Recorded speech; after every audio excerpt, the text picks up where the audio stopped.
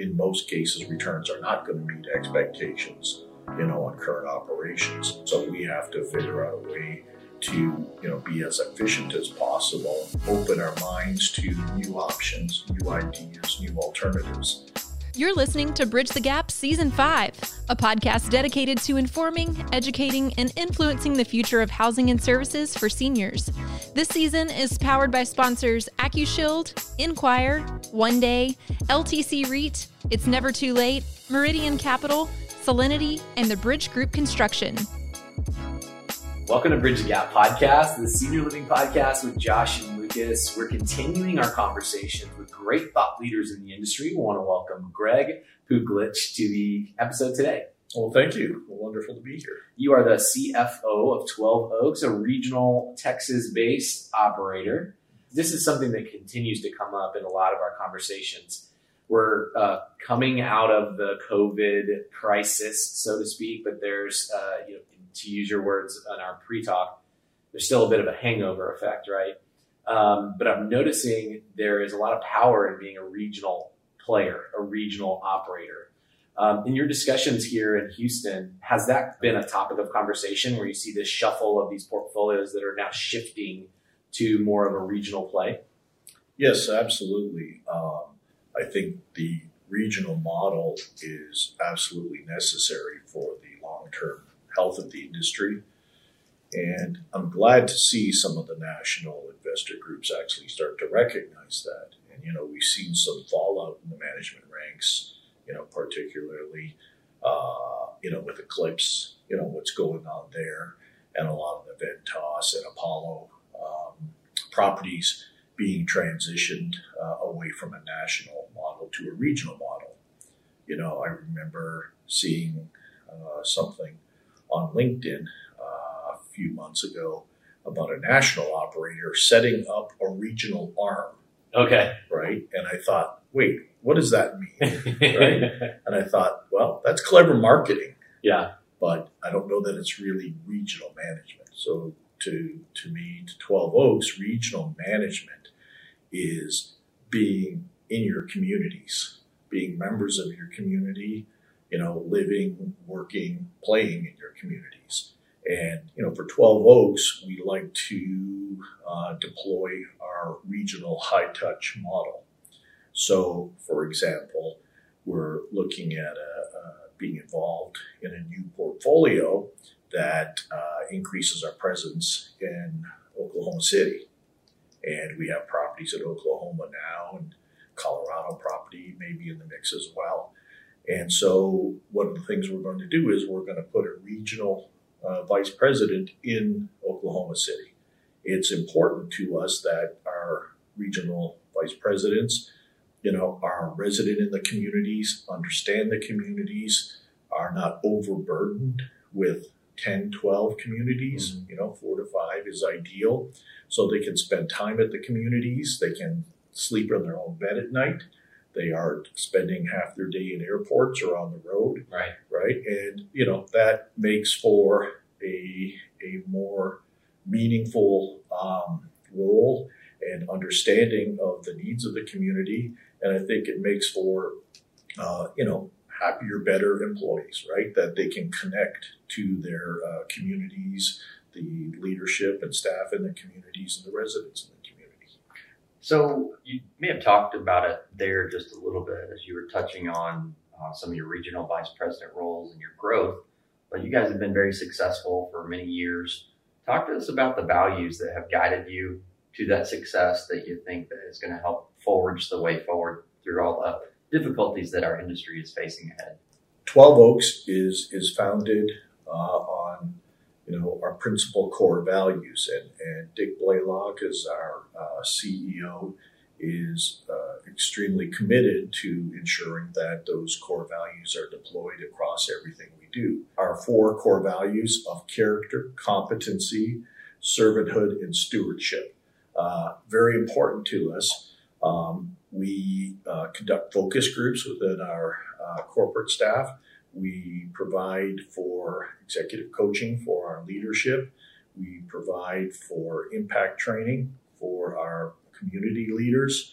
And we really try to, live the mantra that we, speak, not just words, but in actions in everything we do. I love that. So let's do a little bit of forward looking as a leader, your organization, looking ahead.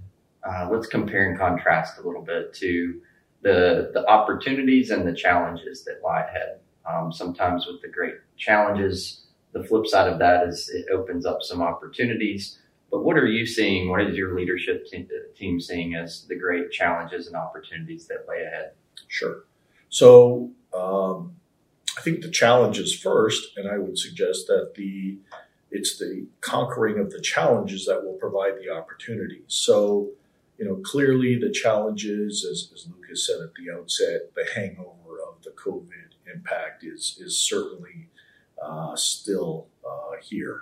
And, I know a few months back, everybody thought we can't wait till we get to, the end of the year, fourth quarter, right? Everything's coming back to normal.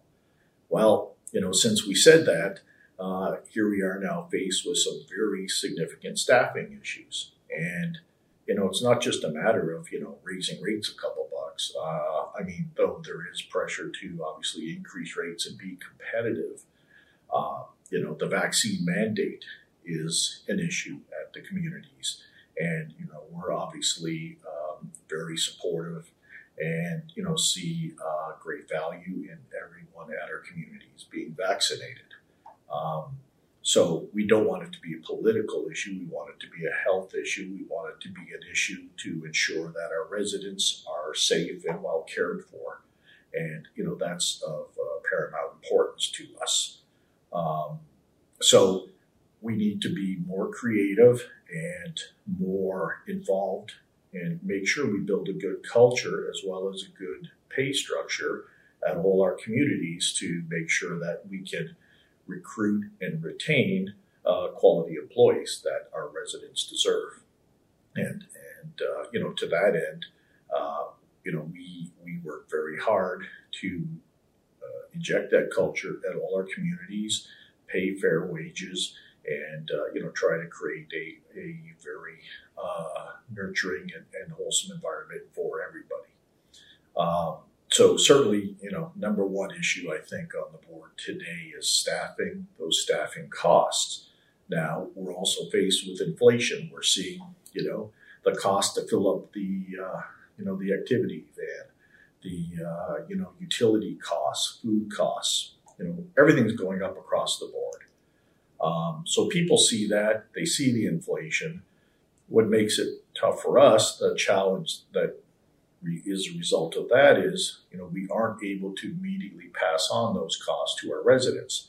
So here we are coming off the costs of COVID, costs of reduced occupancy, costs of personal protection and enhanced sanitation, lack of staffing, all those costs that we've had to endure over the past several months and year are now compounded by these additional costs that can't be passed through immediately.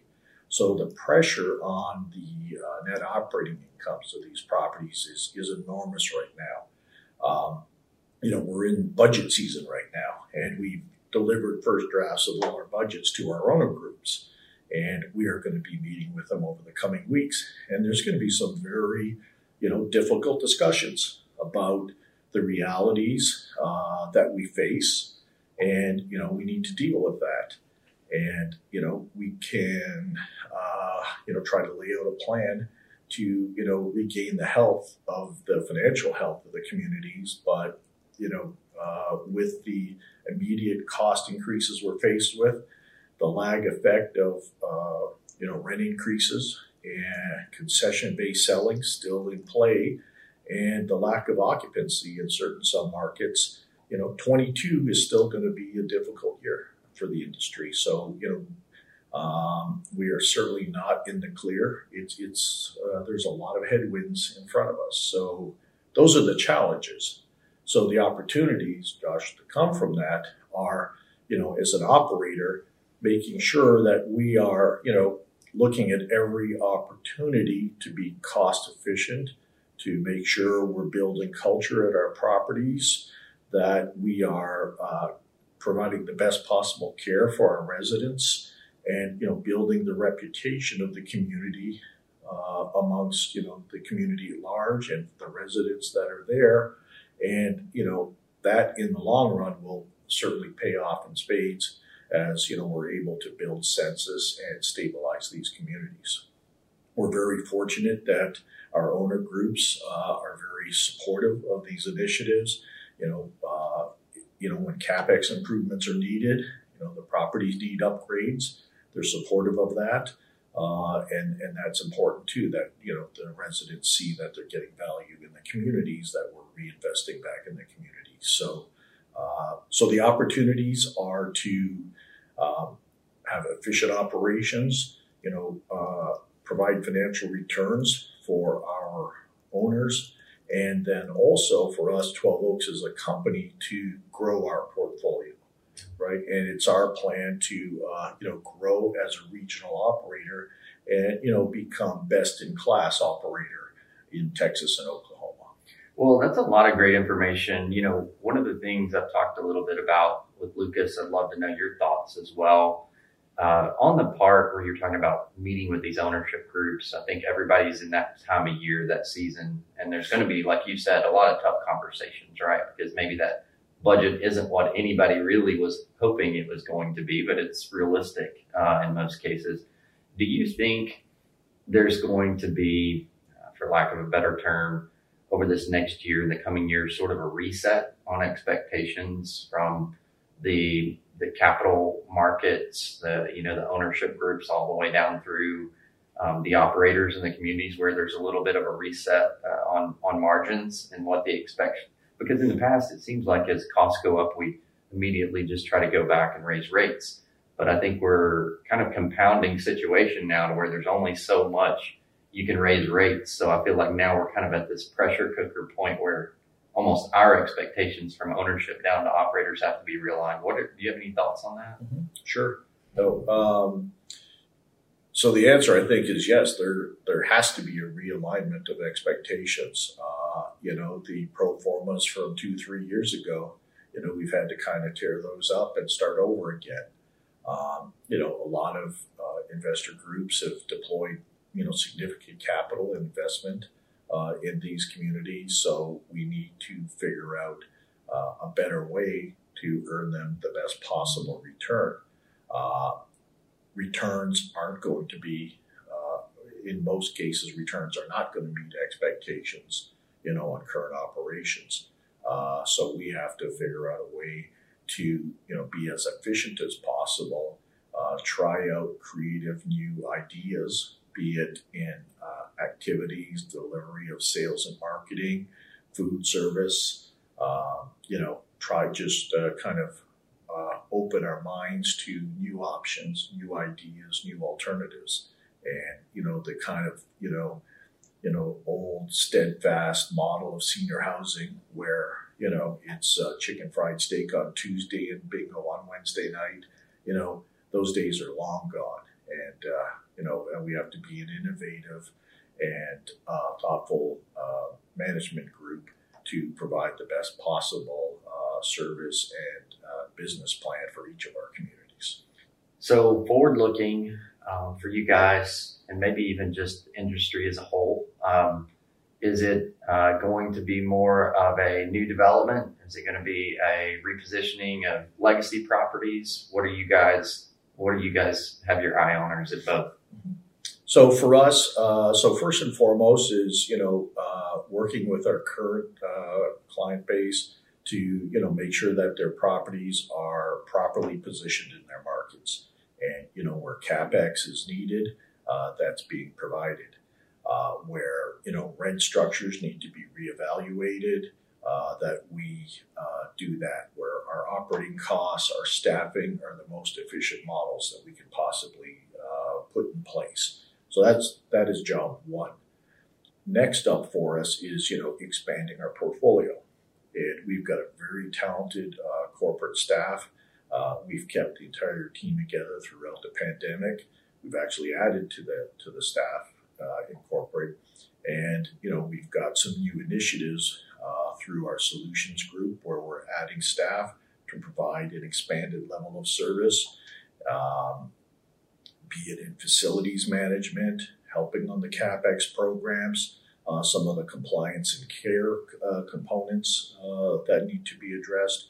So obviously sales and marketing, being as creative as possible as we can in those areas. So all those things combined, I feel like over the course of the pandemic, though our portfolio hasn't grown, we've kind of been, sharpening our tools and, getting ready for the next phase of our growth.